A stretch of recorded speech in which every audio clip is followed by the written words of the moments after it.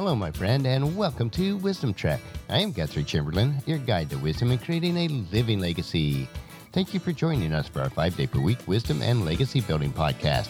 This is day 779 of our trek, and time for our segment called Meditation Monday. Taking time to relax, refocus, and reprioritize our lives is crucial in order to create a living legacy. For some, this may just be a time for quiet reflection. Some may utilize structured meditation practices. In my life, meditation includes reading and reflecting on God's Word and in prayer. It is a time to renew my mind, refocus on what is most important, and making sure that I am nurturing my soul, mind, and body. Due to our heavy travel and activity schedule this next week, our Wisdom Trek episodes will be shorter so that I can pre-record them in advance of this time. As we continue with this new year, I thought it would be a good time to invest in discovering God and His key attributes. Today's attribute is God is merciful. Because God is merciful, He forgives my sins when I sincerely confess them. James chapter 5, verse 11 says, "The Lord is full of tenderness and mercy." God shows you His mercy because He compassionately cares about you. The Bible is filled with examples on how Jesus was moved to compassion and acted to help those who were sick, suffering, and in need.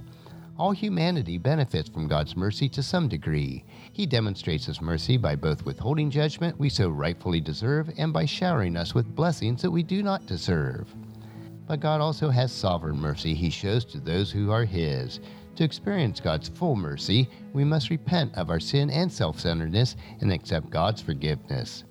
God wants us, in turn, to be merciful to others.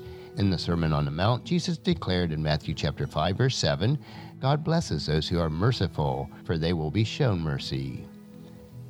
Your loving Heavenly Father is committed to your well-being. Out of His great compassion, He generously bestows on you His grace and mercy.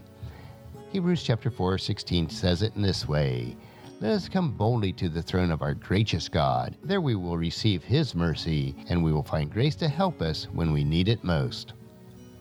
Tomorrow we will continue to discover God's characters by exploring that God is faithful.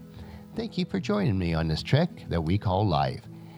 Encourage your friends and family to join us and to come along with us tomorrow for another day of Wisdom Trek, creating a legacy. If you'd like to listen to any of the past 778 daily treks or read the daily journal, they are available at wisdom-trek.com. You can also subscribe to iTunes or Google Play so that each day's trek will be downloaded to you automatically. And thank you so much for allowing me to be your guide, your mentor, but most importantly, I am your friend as I serve you through the Wisdom Trek podcast and journal. And as we take this trek of life together, let us always live abundantly, love unconditionally, listen intentionally, learn continuously, lend to others generously, lead with integrity, and then leave a living legacy each day. I am Guthrie Chamberlain, reminding you to keep moving forward, enjoy your journey, and then create a great day every day. See you tomorrow.